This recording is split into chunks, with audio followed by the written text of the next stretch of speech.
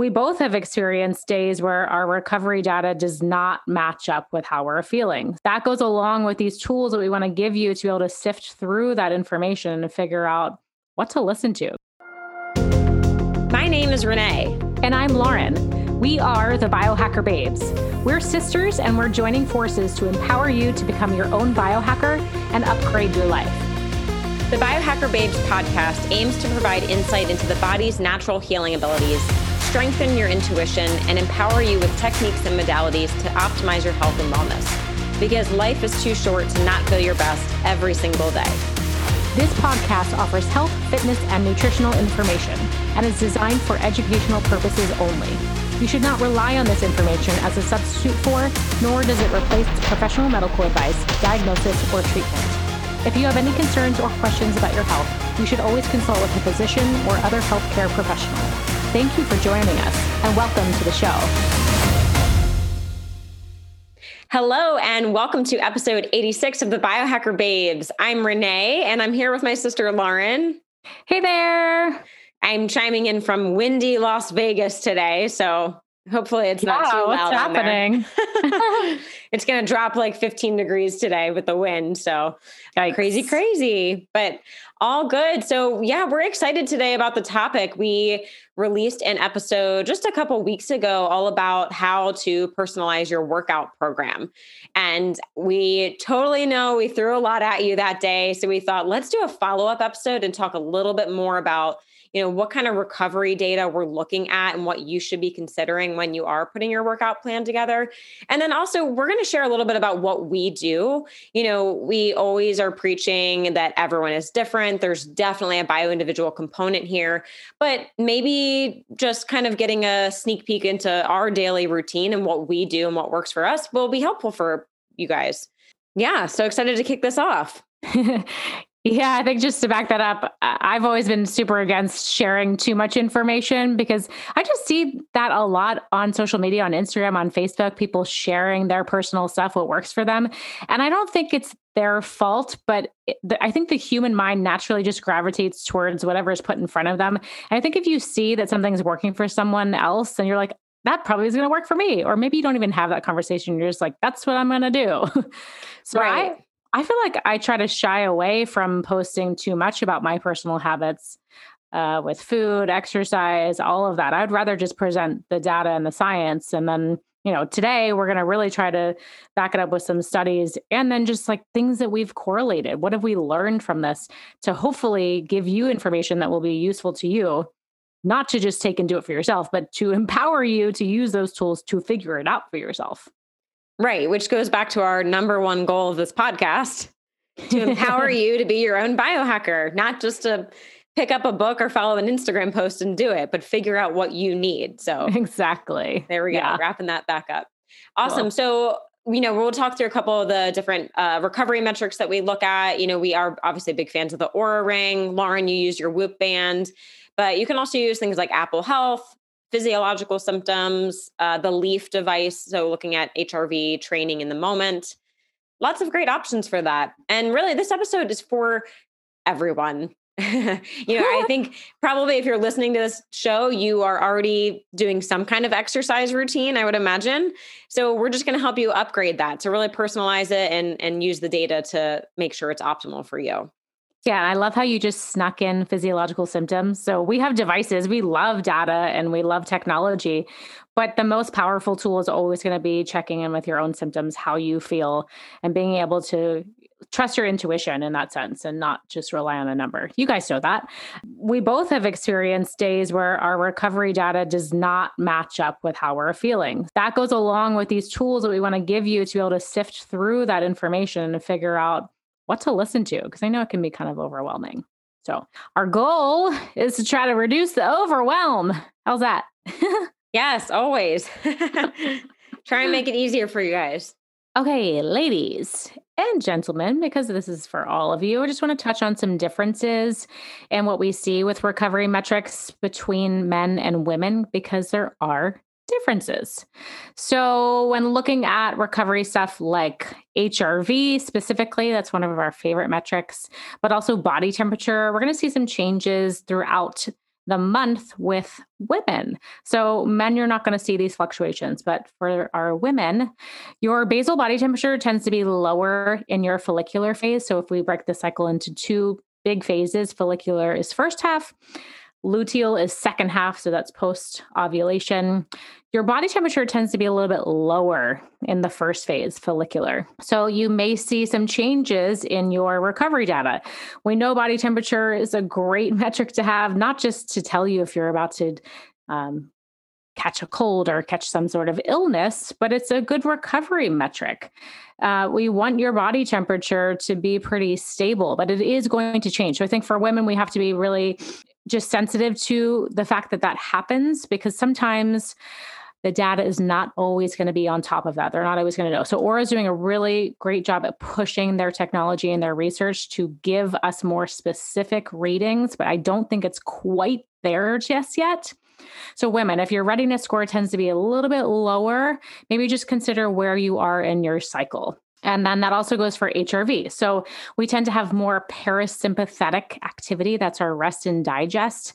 More of that activity in the proliferative phase, which is the first half. That's the follicular. That's when estrogen is rising and tends to be the highest, versus more sympathetic. That's our stress, fight or flight mode in the secretory phase. So second half, your luteal phase. So you may see some changes in HRV throughout the month. I know when I look at my Oura data, I can see that very clearly. I tend to have a little rise. And then after ovulation, moving into luteal and then closer to my period, it tends to go down a little bit. Before I go any further, I just want to say there are so many confounding factors, and it's not just going to be based on your menstrual cycle. That's why men, this is where you come in. Like, there are so many things that affect these recovery metrics, like your activity levels, your stress levels, and that's like mental, emotional, environmental stress, your diet, alcohol, hydration. There's so many things. So what I'm getting to is it's more complicated for women. So you may see these metrics all line up in according to your menstrual cycle, but if it's not completely in alignment, it's because of all these other factors. I hope that makes sense. Yeah, totally. It's not going to be a perfect graph every month after month. Yeah, exactly. Because of all the other factors. Exactly. So I talk a lot about this with my female clients. This is not information that should be set in stone. Rather, it's a tool to make you feel, I guess, a little more compassionate towards yourself. If you see changes in your recovery, if you see changes in your sleep, just consider your menstrual cycle. Because I think we can beat ourselves up sometimes if we get like a bad score. But we're supposed to have these fluctuations. And then men, you just want to come back to the basics. Are you hydrated? Are you sleeping enough? Are you staying up late watching TV? Did you do too much activity? Did you do not enough activity? That list is super long. Yeah. And I definitely have noticed that when I first got the ring, I wasn't correlating that the few days right after ovulation, my readiness score would be a little bit lower. And then, after several months, I'm like, oh, this makes so much sense.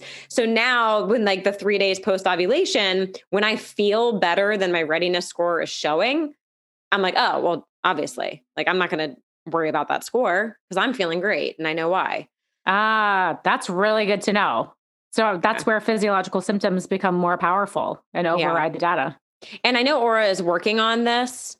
It's been in the works, I think, for a while, where they're trying to change it for female users of the Oura Ring to be able to say, oh, that's the day of ovulation. This is why your temperature is higher, why your HRV is lower, and to kind of put that all into a pretty little basket and make it, just make more sense to you. Well, not as harder to sift through. Yeah, but that's coming. So that's exciting. Yeah, hopefully we'll see some good changes in the next year. Yeah. That's awesome. So what else? Oh, resting heart rate. That's another thing that changes throughout the month. For women specifically, we tend to have a higher resting heart rate right after ovulation. So that could go along with your like decreased readiness score. Maybe your resting heart rate tends to be a little higher. And for those of you that work so hard to keep it low with your exercise training and doing all the right things, that's kind of normal to have like a slight bump. You just want to make sure that it comes back down. And this is always against your baseline. Never, ever, ever compare to anyone else. Exactly. I think Renee and I, we both get this a lot on Instagram. People are like, whoa, you're HRV. I'm like, don't do that. Don't do that. My HRV, you need to look at yours, especially when it's across different demographics, especially age. We know that HRV goes down drastically as you age. So if you are in your 40s and 50s, Renee and I are both in our mid 30s. You can't compare. There's just there's no discuss. We're not going to sit at the same table and have this discussion. Right. I think about a friend and colleague of mine. She's in her 60s. She's in menopause. And she's like, I'm doing more now for my health than I ever have in my life. She's doing cold plunges and sauna and like all these great things and like so many hormetic stressors, but her HRV, she just can't get it up to where it used to be. And she knows it's because of her age, but she's like, come on. Oh, so yeah. Yeah. So, I mean, you can't compare yourself to others, but you also can't compare yourself to your younger self. Yeah. Yeah. Exactly. We're always because changing. HRV is a good indication of biological age. It reflects the aging process. That's a really good point. We're all aging. You can't fight that. So things are going to change. Your hormones change. You're aging, happens. Hopefully. Yeah. I know. And that's why people are like, oh, I hate the word anti-aging. We're all aging. I'm like, well, no, but we can age gracefully, right? Yeah. Have or an easier optimally. time. Yeah. Yeah. But we can't actually turn the clock back. Yeah. So some interesting studies that we came across. I thought this was cool because in the past, we're always looking for studies on females, and we know there's not a lot of research on females throughout history, but I started to find more and more, specifically about HRV and in cycling women. I found a few studies that were tested on healthy, non-obese cycling women and their changes in HRV. I just want to say that's really cool. Yeah. Hello, 2021. Yeah. I know. Progress. So that's basically where we're really seeing that data and then, measuring it. Personally, for me, it seems to all match. The lower basal body temperature in the first phase, the HRV changes higher in the first half, lower in the second half, resting heart rate slightly elevated after ovulation. So really cool to see that science and that research be correlated back to our own personal data. So I encourage you to look at your own data and see if that is reflective for you. And if you're listening and you're saying, hey, what about me? I don't have an Oura ring or a Whoop.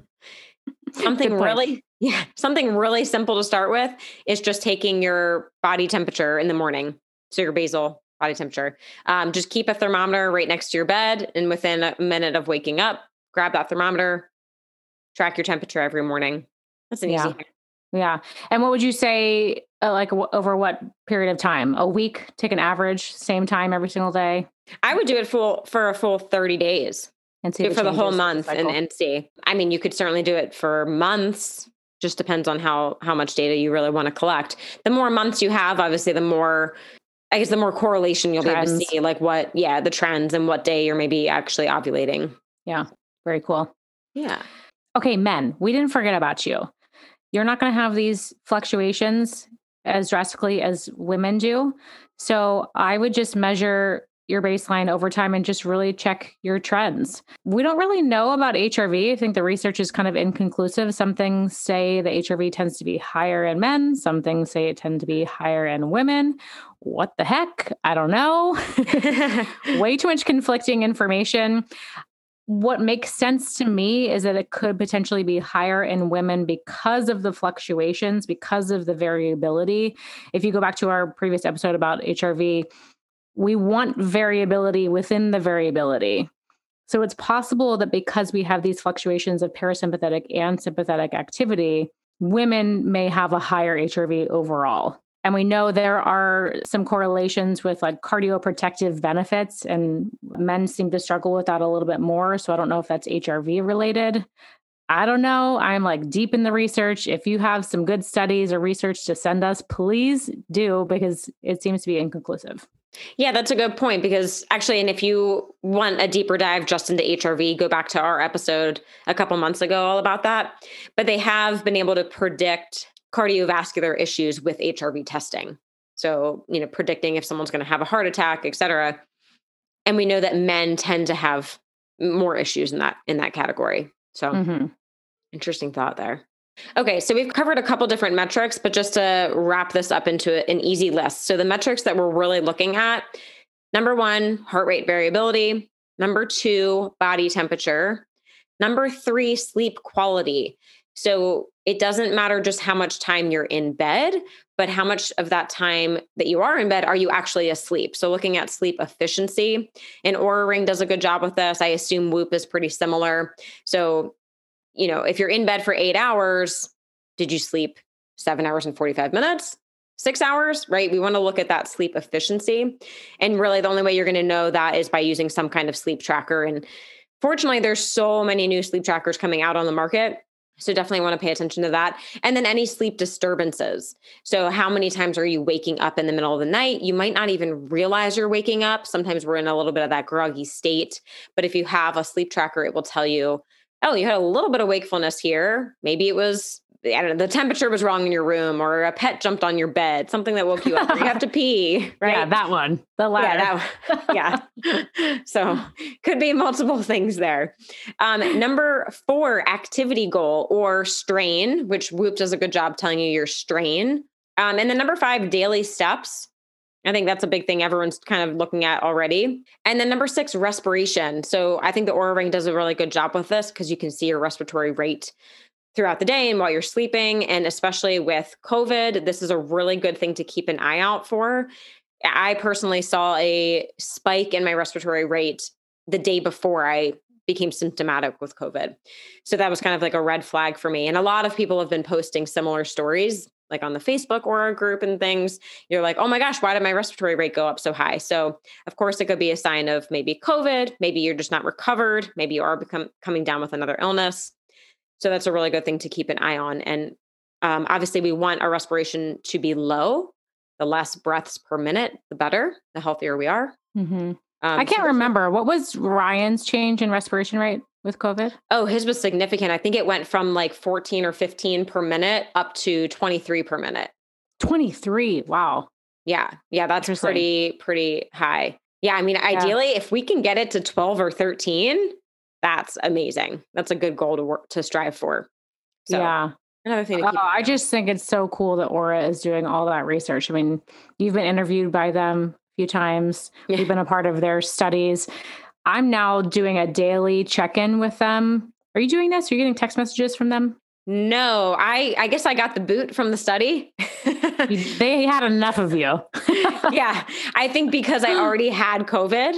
I went through so many months of doing the online survey, doing the antibody tests. But I think now that I had COVID and was able to prove it with the Oura Ring and also had slight elevated antibodies, they were like, thank you, we're done. So I guess I helped. Right. I guess they're just focused on the non-victims up until now. Yes. Yeah. So I'm filling out this daily survey, which I've always been doing, but, that includes like, am I getting a PCR test? Have I had vaccinations? And they sent me an at-home test for COVID. That's an emergency test. So by tracking my data, they will know and alert me if they think that something's coming on, and I am required to take this emergency test, which is just like stashed in my closet. I'm not allowed to take it unless they tell me to take it. Wow, that's so fascinating.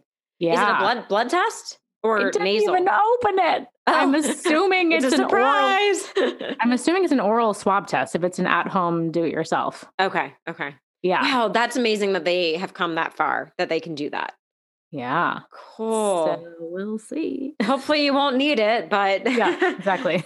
Gosh, can you imagine if everyone in the world had that? Had an Oura Ring, had an emergency test kit? That's so incredible. Very cool. Yeah, hopefully in a year from now, we'll have amazing research because obviously it's not foolproof. They're trying to see if it's accurate. They're seeing if they are getting the data, and then you do correlate because we don't know with symptomatic, asymptomatic, so many unknowns. But okay. Yeah. Let's get to the meat and potatoes of this episode. So we're talking about our own experience with workouts, activity levels, what we do and how we navigate that navigate that based on our recovery scores. And if you don't have a recovery or activity tracker, it's okay. We're going to try to base it on some physiological symptoms as well. So let's start with high recovery days. So if you have a Whoop band, that means you get a green score. If you have an Oura ring, you probably have a crown, or you'll get a notification that you could push yourself. So we get like a number score of quantification, but then there's also some qualitative guidance. It's like, you're probably feeling good today. You can really go for it. That would be considered a high recovery day. If you don't have a tracker, you probably wake up feeling refreshed. You probably wake up feeling motivated.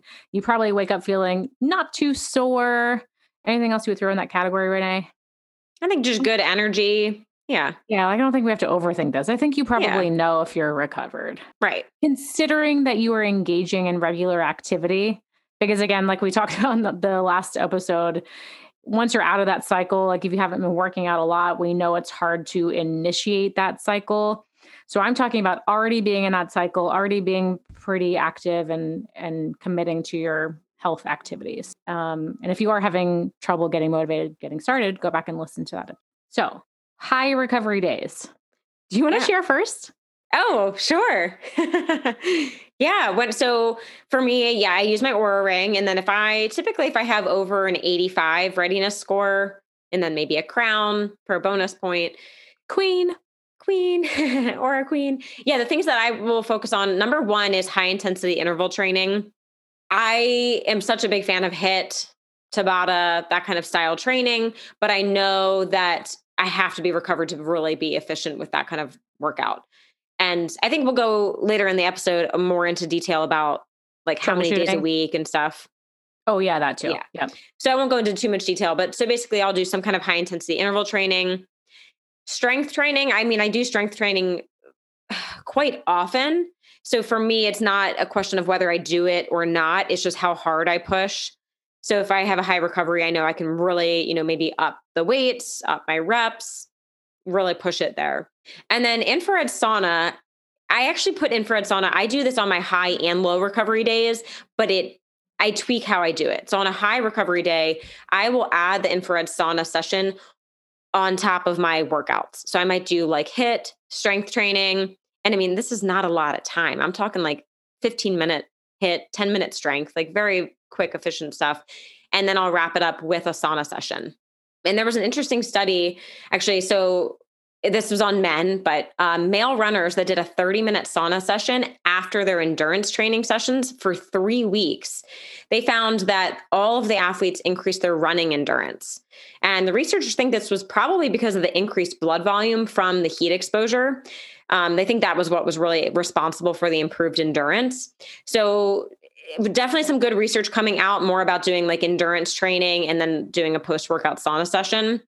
But I thought that was kind of a cool study. So I do try and incorporate that. Did it say like what volume of training or what intensity? Because I'd imagine you have to modulate that depending on.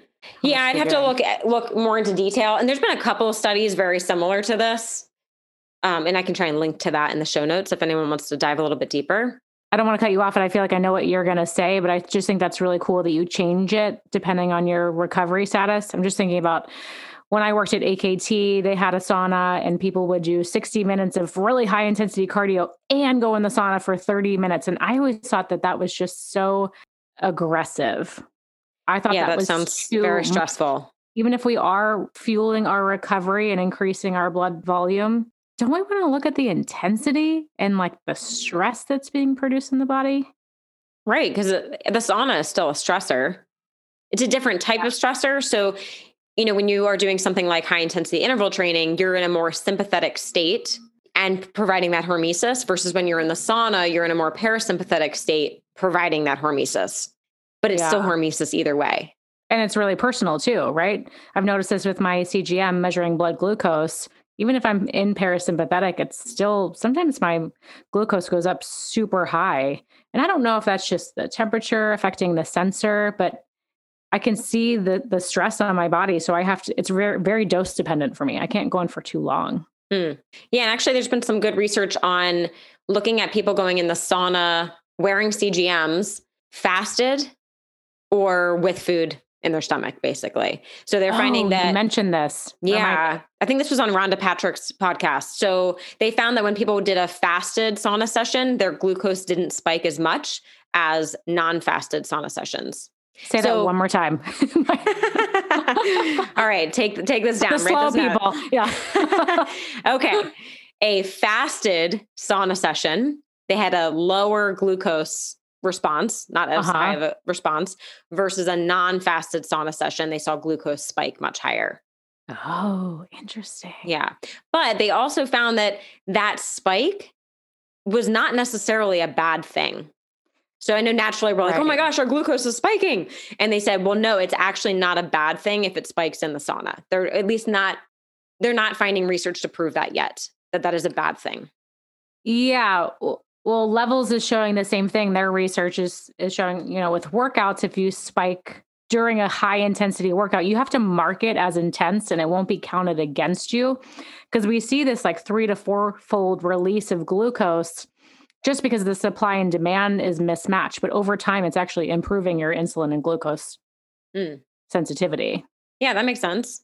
Yeah, I guess it's the same thing because we know sauna is a hormetic stressor and similar to a workout just by getting that heat exposure. Yeah, yeah. So I've been kind of playing around with doing more fasted sauna sessions, but I will sometimes just do some essential amino acids, the Kiana-aminos, because for me, that doesn't spike my blood sugar. So, but again, it's different for everyone. Yeah. So again, I don't want to get ahead, but what are you doing differently on your low recovery days with the sauna specifically? So the main difference is on a low recovery day, I would maybe just go for a walk and then do my sauna. But same amount of time in the sauna? Yes, pretty much always the same amount of time. But I go in on those lower recovery days knowing that if I'm just not feeling it, I'll get out early. But I can also tweak the program. So on my Sunlight and Sauna, there's weight loss program, which is pretty high heat, versus there's a relaxation one, there's a detoxification, there's an anti-aging. And so I play around with different combinations because each program, it has a different combination of far, near, or mid infrared. Cool.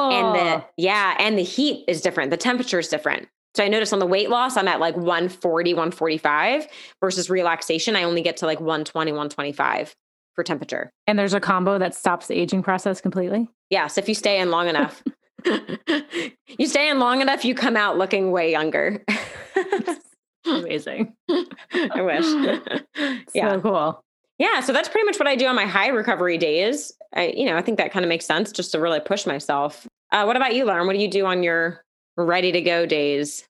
I also love HIIT training, but it kind of varies. I would say anytime that I'm feeling recovered. So if I have a crown or have a green on my Whoop band, I will always work out in the morning and do my, I guess, more intense training session in the morning. I'm just not as good in the afternoon, but the exception goes for strength training. I seem to be able to do a strength training workout that doesn't spike my heart rate, that's not as, I guess, stressful or demanding. So more of like a zone 2 or like that mid heart rate zone if you're looking at all 5 heart rate zones. So in the morning, I'll do my HIIT, maybe some cardio, like endurance on the bike. I love to run outside when it's warm. I just can't do it when it's cold. So I've been swapping that for spinning indoors right now. I have my mixed bike. So in the morning, I'll probably do like some endurance or HIIT on the bike. Mobility, but that's all the time. I just do mobility all the time because I love it and it feels so good. And then in the afternoon, this is still in the high recovery day, I will do probably a higher strength training workout. So like a heavier volume, heavier weights, but not necessarily spike my heart rate. I don't seem to have the same power that I do in the morning, even if I am really recovered. I could potentially do a shorter HIIT workout, like maybe 10 to 15 minutes. Though in general, I don't do long HIIT workouts. 15 to 20 minutes is kind of you don't really need to. Yeah. Yeah. If we're hitting those general guidelines of doing 75 minutes of vigorous activity a week, you could do 15 minutes, 3 days a week, 3 to 4 days a week. And knock out a big chunk of that. Yeah. So my goal here during high recovery days really is getting that hormetic stress. So knowing that I can push the boundaries a little bit, push myself to a more uncomfortable place definitely going to zone 3, definitely sweating. I think sweating is beneficial all the time, but I'm definitely striving to get a good sweat on these high recovery days. Zone 3. So that means like I'm going anaerobic, I'm breathless.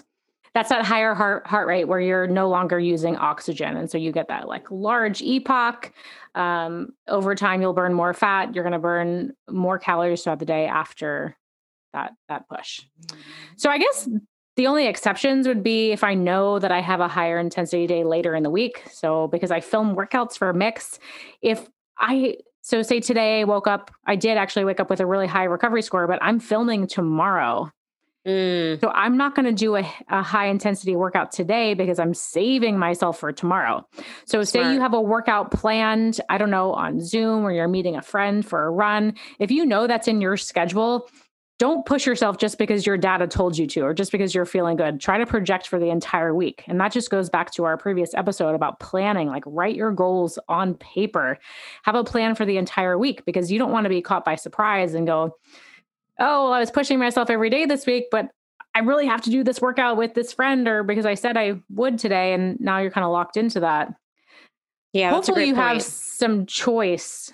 With my schedule, I don't have a choice. Like if I'm set to film, I have to film and I have to do those workouts. So that can backfire at times. So, but you're going to film at least a week in advance? Oh, I have my schedule 2 months far out. Oh, yeah. That's good. So you can really plan for that. Yeah. Still hard, I'm sure.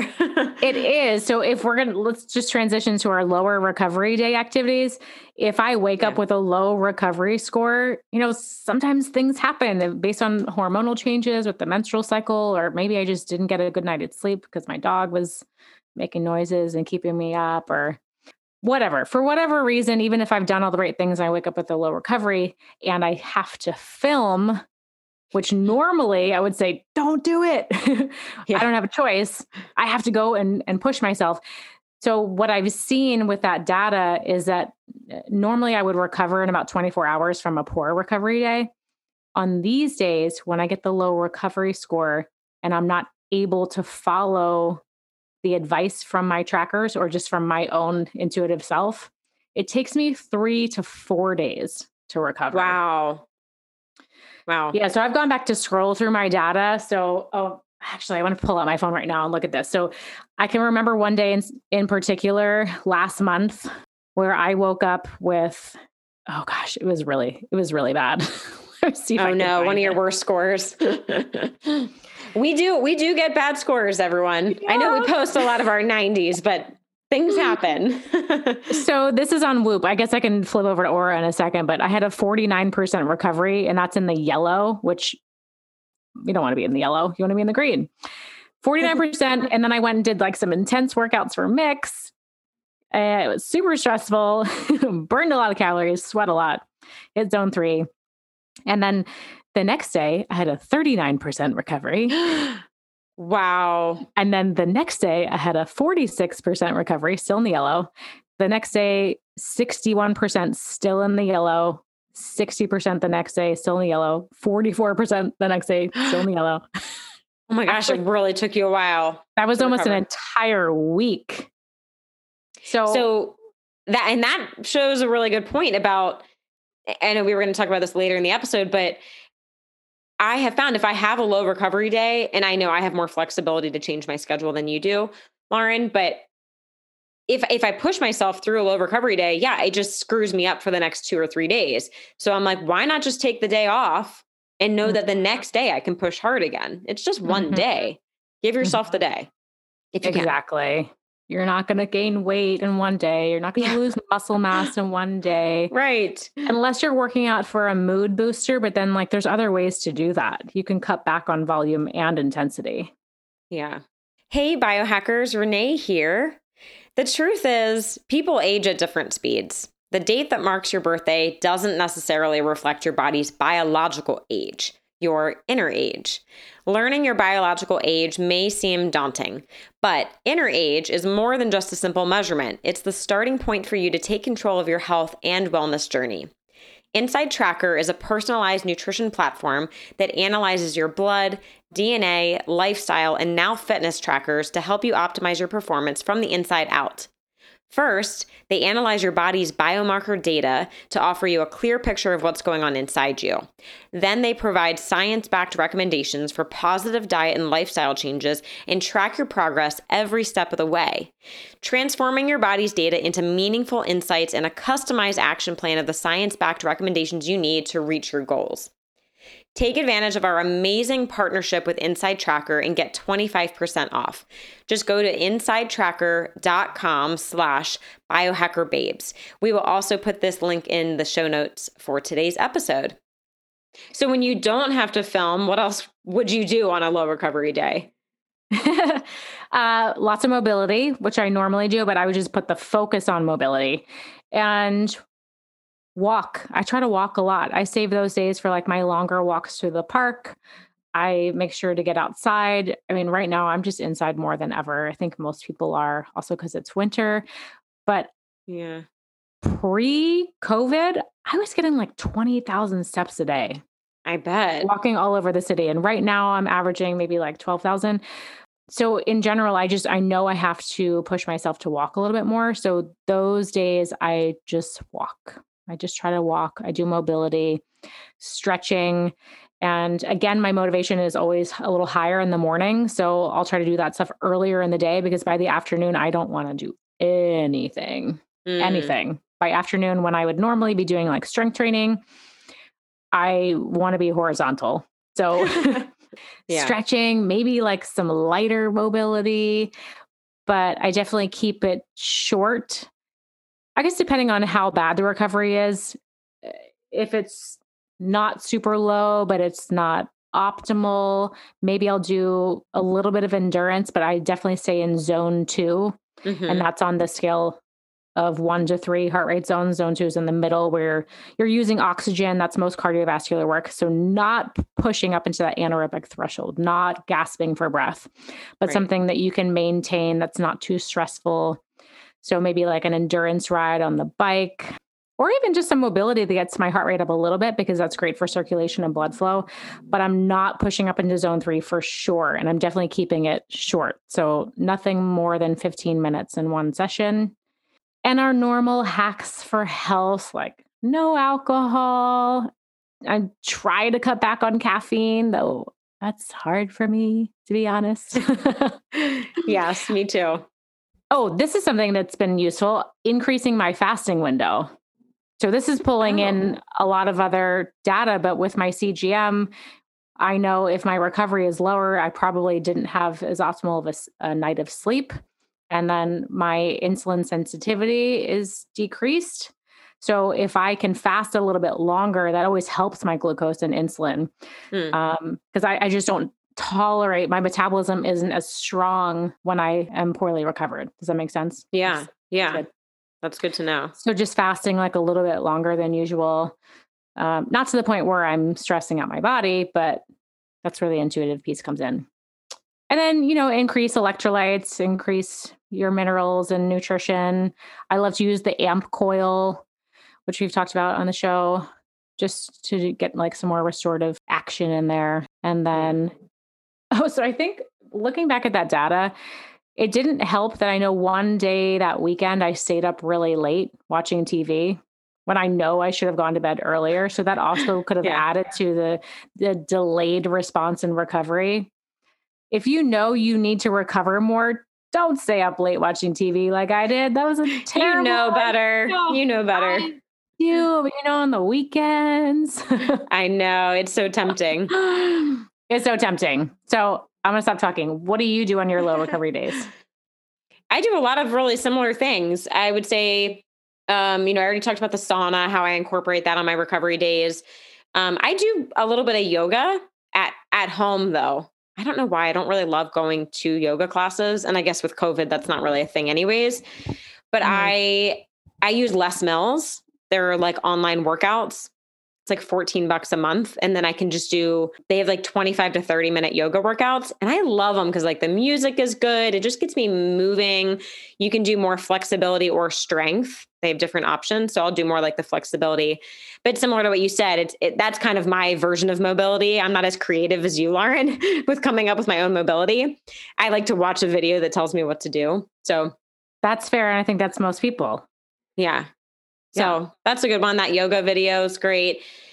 I try and do this every day, but especially on my low recovery days is my brain tap session. I know I've probably talked about brain tap before, but this is using like audio and visual cues. It's a little device you wear with glasses and headphones, and it just puts your body into that parasympathetic state really quickly. So I'll make sure I squeeze a session in on those days. And then something else I just finished with the Leaf device. So this is an HRV biofeedback training tool. I did their 8-week training program because you can like rent the device. So you can just pay month after month. I did the 8 weeks and then I just sent it back because I felt like I learned enough from it. But I found on those low recovery days, I would do longer HRV biofeedback training. So the app, they do ask that you do a minimum of 10 minutes of training every day. And what that looks like is, so the device, you strap it on your chest, right below your heart, and it's giving you your HRV in real time. And so you lay down, sit down, whatever, it's measuring your HRV and it tells you how to breathe in conjunction with your HRV. So a minimum of 10 minutes a day. But like I said, on my lower recovery days, I would bump that up to 20 minutes. And it's really cool because you can see your HRV in real time go from, for example, I know we can't compare numbers, but maybe from 45 to 105 in 10 minutes. Wow. I could modulate my HRV that much.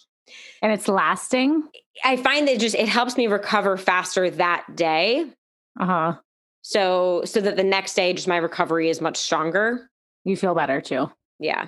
So cool. I think that's a great device. Yeah. You should totally do the 8-week program. I think anyone should do it. It's totally worth it for 8 weeks. You learn a lot about what is really stressing your body out because it'll vibrate when you're emotionally, mentally, physically, physiologically stressed. It'll let you know. So yeah, similar to the CGM, I see my blood glucose trends with stress. Like if I'm running late, if I ate really fast, exercise. Yeah, that real-time data is pretty awesome. Oh man, it's so interesting. Yeah, I definitely want to check out Leaf. That's really cool. Yeah. And then walking, like you said, just getting lots of steps in. I'm just more active with purposely leaving something upstairs so I have to take the stairs again or, making multiple trips around the house. I have a lot of stairs in my house, so that makes it easy. And then I'll go around the neighborhood for a nice walk. Yeah. I guess just another point about walking. So I do like to save that. I mean, I'm always trying to walk, but I focus on it on my lower recovery days. But I do find at some point I have to stop walking. Otherwise, it's going to add stress to my body. And I don't know if I've just become sensitive to that over time, but you're still adding strain to your body. Yeah. I've noticed if I've gone for like an extended walk in the park, sometimes I'll just like keep going and then you have to backtrack. But like you kind of screw yourself if you keep going because then obviously that return time is going to be double. Yeah. Yeah. I've had days when I wasn't feeling as recovered and I'm like, oh, I shouldn't have gone that far because now I actually feel more tired. Yeah, I can see that. That kind of reminds me of like a day at Disney. Okay. Anyone that's been to Disney World, have you looked at how many steps you do? All the steps. Do you know what's your highest step count? Oh my gosh. I think last time we went to Disney, I think I hit like 25,000 steps. And you don't even realize it, right? You're just going like ride to ride. And I don't know, the way they design the park, it just like forces you to walk. But you feel exhausted the next day, even though you had so much fun, right? Because Disney is so much fun. Yeah, you don't notice your steps when you're having a good time. Yeah. But yeah, your feet hurt a little bit too, but yeah. So moral of the story, you can overdo it with walking too. But in general, it is a parasympathetic activity. I would never tell anyone to not walk. Please continue to walk all the time. All the time. The best workout. Yeah. For sure. Anything else with low recovery days before we wrap that up? Oh, one other thing I've been playing with just the last 2 weeks is, like you said, trying to do less caffeine on those days, which is hard because I love coffee so much. But I will do less caffeine. And I've been playing more with doing the Lucy nicotine gum. Research is showing that nicotine does not hurt your HRV as much as caffeine does. Oh. And I still get like this great mental boost. I actually get like a little bit of a physical boost. I have found if I chew a piece of the Lucy gum before a workout, I can push harder. So it's not just, or maybe it is just mental. And then it wears off after 3 to 4 hours. So it doesn't impact my sleep that night. It doesn't damage my HRV the same way caffeine does. Yeah. I was using Lucy a lot when I was performing. Yeah. At Wicked. That's great. When everyone else is chugging their venti Starbucks coffee before an 8 p.m. show, I'm like, I can do that. Yeah, that's the perfect some time. Lucy. Yeah. And then you can still sleep really well. Yeah. Yeah, I need to get some more Lucy. Yeah. And they actually have lozenges too now that I want to try out. Because the thing with the gum, if anyone's not familiar with Lucy gum, so definitely look them up online, but it's just a nicotine gum. It's 4 milligrams of nicotine, but you're only supposed to chew 10 to 15 times and then you park it up in your gum, right? Yeah, that's hard to do. Chew and park. I love chewing gum. It's like you end up chewing it too fast. So I'm curious to try the lozenges because obviously that's going to dissolve at a slower rate. So it's a slower release. Totally different mechanism though. You're not getting the chew and rest. Yeah, it's just slow release. Yeah. Cool. I have to try that out. Yeah, there's my recent biohack I'm playing around with. I like it. So to wrap this up, I think when your data is telling you to slow down, I would say it's going to be really beneficial to listen to your data or to listen to your body. This is not the time to fight your body or to fight your data. So what happens when you don't follow the guidance, when you don't follow your intuition, you're going to end up screwing yourself for a few days to come.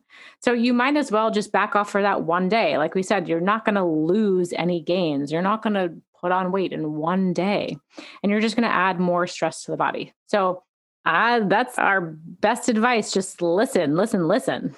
Yeah. And I think another thing to think about in this situation is I think most people have felt where they feel run down, they might be getting sick, but they push through and then they get sick and then they're down and out for like a week. Versus if you had just taken that one day to really rest and take care of your body, you'd bounce back the next day and never get sick. Yeah. And maybe I wonder if some of that is based on conflicting evidence. Everyone's like, do I work out when I'm sick? Do I not? And we did an episode on this early on, but I think we did back in season 1. General guidance. Don't push yourself to zone 3, or I'm going to keep referencing both scales, but on a zone 1 to 5. So that's 4 and 5. So anything that pushes you up into that anaerobic threshold where you're really stressing the body, you're going breathless, anaerobic. Don't do that if you're not recovered. Don't do that if you feel like you're under the weather and something is coming on. You could still work out. One word? Question mark? You could still do exercise in lower zones because you're going to get the circulation, the blood flow. It is good to add a little bit of stimulation, but it all comes back to balance. How much stress are you adding to your body? And only you can know that. Only you can control the modulation. Only you can dial that in for yourself. So yes, to think you can work out, just I would say in zone 2. So general advice, high recovery days, you can push yourself if that's planned for you. Zone 3, higher volume with strength training. Oh, I didn't mention this before, but I like to alternate my strength and cardio days. Oh, and you don't do them on the same day? I try not to. I try to just focus on one energy system. I mean, there are certain workouts that will blend the two just naturally. You can't separate it. And, our bodies are a complex system. It's like we're running on many different types of fuel and it shifts between gears without us even knowing it or controlling it. So sometimes it's out of our power, but I like to really just focus 100% on strength training. Like today, I'm just going to lift weights, maybe work on hypertrophy. Maybe it's slower work versus my HIIT day or my power day or kettlebells, which kettlebells for me tends to be a blend of the two. Yeah, that's a good example. And some strength. So yes, there will be some crossover. I don't know if this is just for my mind, but I do like to kind of separate them if I can. So in a perfect week, what are you trying to check all the boxes for? Oh, I have a lot of boxes. I have a lot of boxes. Here are my boxes. Steps. I think I would always put steps at the top. That's my number one. I would say at minimum, I try to get 10,000 steps in a day. And that's not based on any recovery. I'm always just trying to get that unless I'm okay. Unless we're talking about walking, unless I'm really under the weather, really under recovered, I may just honestly chill and stay horizontal and be as still as possible. I think there probably are scenarios where you probably just want to do nothing. Yeah. So on average, minimum 10,000 steps a day. If I get 12 to 15, that's even better. I try to alternate my strength and cardio days. I do mobility and stretching every single day because that feels really good for my body. And I think that probably is going to feel good for most people once you kind of get the hang of it and figure out how to incorporate it. That is sort of endless. You can dip into your mobility and stretching as much as you want. Say I try to get to zone 3 times a week, probably 15 minutes a day for those 3 days. Zone 2 is a little more fluid and gray. I would say 20 minutes a day, maybe 4 times a week. I personally only like to work out 4 to 5 days a week, contrary to popular belief. I do not work out every day. But according to Instagram, you do. No, I'm just kidding. Well, that's really annoying because I don't even, what? I think sometimes your pictures are from the day before, yeah, I know you don't do as much as it maybe looks like. It's called curated content. Okay. Yes. I know. Like sometimes I'll post like an old photo from like I'm at a Caribbean island and they're like, oh, I didn't know you were in the Caribbean. I'm like, oh no, that was from a year ago. I just like the photo. Exactly. No, I'm not there today. I wish. Yeah. So no matter what you see on social media from anyone, I don't think you should be working out every single day. I take 2 days of recovery and that doesn't mean I'm just sitting. So I do my walking. I'm still getting my steps in and I'm still doing my mobility. I'm probably still doing, I don't know if I've ever shared this, but I do jumping jacks every single morning when I wake up. For how long? A minute? I try to do 100 jumping jacks over the course of, awesome. I'll typically do like 50 and then, walk around, take the dog out, whatever, do another 50. There's not really a routine. It's kind of just my built-in routine to wake myself up and to get my blood flowing. Okay. I'm going to try that. Yeah. I typically don't wake up and like hit a hard workout right away. So that's just my way to get the circulation going. Cool. I like that. And I'll still do that on lower recovery days. Like a jumping jack is not going to hurt anybody. Quote of the day. A jumping jack never hurt anybody. Yeah. Great. I think those are my goals. I'll let you know if I think of something else. But what about you, Renee? Yeah, I'm pretty similar. I'll just run through my list. I would say number 1, steps, getting a minimum of 10K a day. I try and do my HIIT workouts 2 to 3 times a week. I do some kind of like steady state cardio, and that's always changing for me right now. That is my virtual reality workouts, which Lauren, next time we are together, you are doing a VR workout. Wait, you're going to love it. I really think of you every time I do it. And if anyone hasn't tried the virtual reality workouts, they're so fun, but you do 20 to 30 minutes. And I would consider that like steady state cardio. And it's just fun. It gets my endorphins boosting for sure. What exercise should be, right? Yes, exactly. You get good music. It's my favorite right now. I also do strength training 4 days a week, sometimes 5 days. And again, that just depends on what I'm doing at the moment. Right now, I'm still doing that X3 bar workout, which is 2 days on, 1 day off, 2 days on, 1 day off. And that's a 10-minute workout. I mean, it's pretty fast. So I find I can do it 5, maybe even 6 days a week, and it's easy to recover from.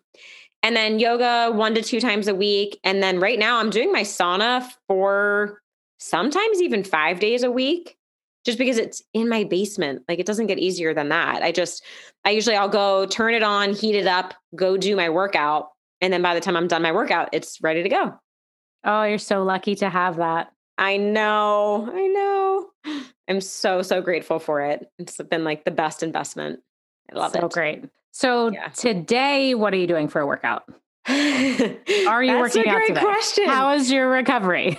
Yeah, my recovery wasn't great this morning. I slept horribly last night. And, I'm a good sleeper, but with all that I'm going through in my personal life at the moment, I'll be totally honest, I was wide awake from like 12:30 a.m. till like 5 a.m.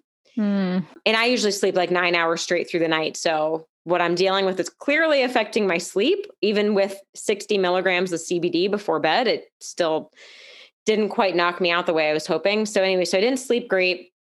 Oddly enough, my recovery, I think, was 75. So not as bad as I was expecting for barely sleeping. But so I'm thinking I'll probably do a sauna session tonight, maybe just like a gentle lower heat sauna session.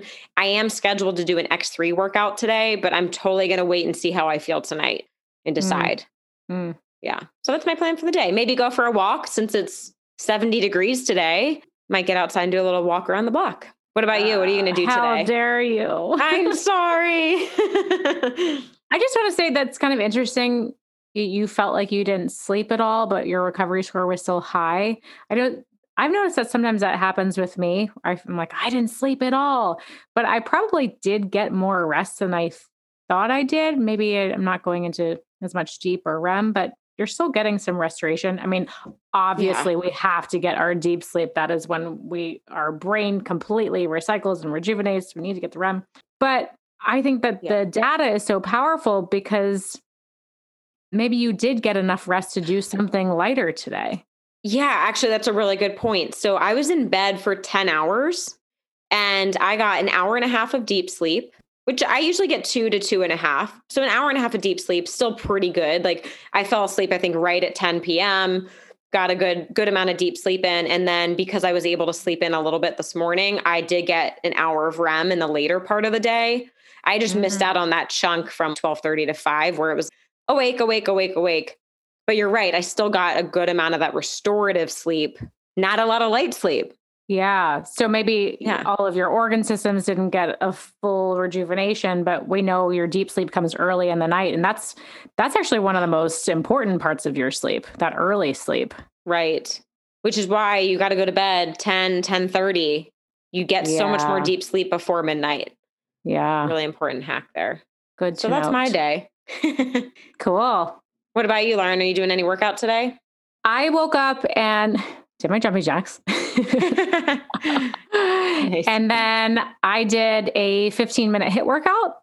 So my recovery, let me check again. What was my recovery? I'm gonna look at both apps. My Aura, my readiness was 87. And I got a crown. Woohoo. Queen for the day.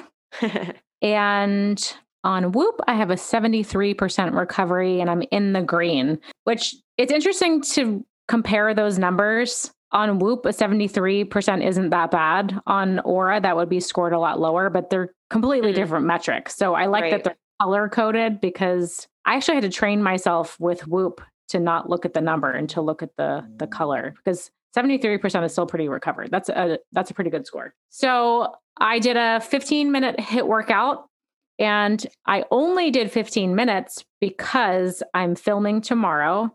And later today, I have to do like my dress rehearsal. I run through all my workouts. So I'm going to do a light version of the workouts that I'm filming tomorrow. That's how I practice. So I wanted to keep a little bit of a reserve for later in the day. Generally, I wouldn't do a HIIT workout the day before I film, but I skied yesterday and my legs are a little sore. So I wanted to do a full body, get my heart rate up, sweat, because we know that working similar muscle groups, like the day after something strenuous, if you're sore, that's a really great way to recover. So by doing like another workout, I just kept it short. Like I kept the volume kind of low, but my legs are like a little sore from yesterday. So I feel pretty good right now. Nice. Yeah. Skiing is quite the workout. Different muscles. I mean, the leg part is pretty intense. Cardiovascularly, the hardest part is like when you're trying to get over to the chairlift, like when you're down, you're on the flat part and you're pushing with your poles. you just feel more out of shape than ever. Yeah. That is the hardest part. Awesome. Very cool. Yeah. How do we wrap this up? Man, it always comes back to listening to your body. Again, like Renee said, if you don't have a tracker, keep a journal by your bedside. Just like you would wake up and take your body temperature, you could write that in there, but write how you're feeling, write how you think you slept. And then you can kind of experiment. See if you can do a harder workout on days that you feel good. And when you don't feel as good, do a lighter workout and see that how that works out for you. You might start to see some correlations with listening to your recovery. Yeah. Well, hopefully, just sharing what we do is helpful for you all. And as always, we'd love to hear what you're doing, what's working, what's not working. What other questions do you have? Always reach out to us. Shoot us an email, biohackerbabes@gmail.com, or DM us on Instagram, biohackerbabes. Send us your recovery scores. I love seeing this from people. I get DMs and texts with people's screenshots of Oura and Whoop data, and I cannot get enough of it. So please share it with us because that just, I don't know. It'll just go in our little data bank of information and experience. So we appreciate you sharing. Great. All right. Well, thanks everyone for tuning in today, and we will see you next time. Love this episode of the Biohacker Babes podcast? Head over to Apple Podcasts to subscribe, rate, and leave a review. We truly appreciate your support. Until then, happy biohacking.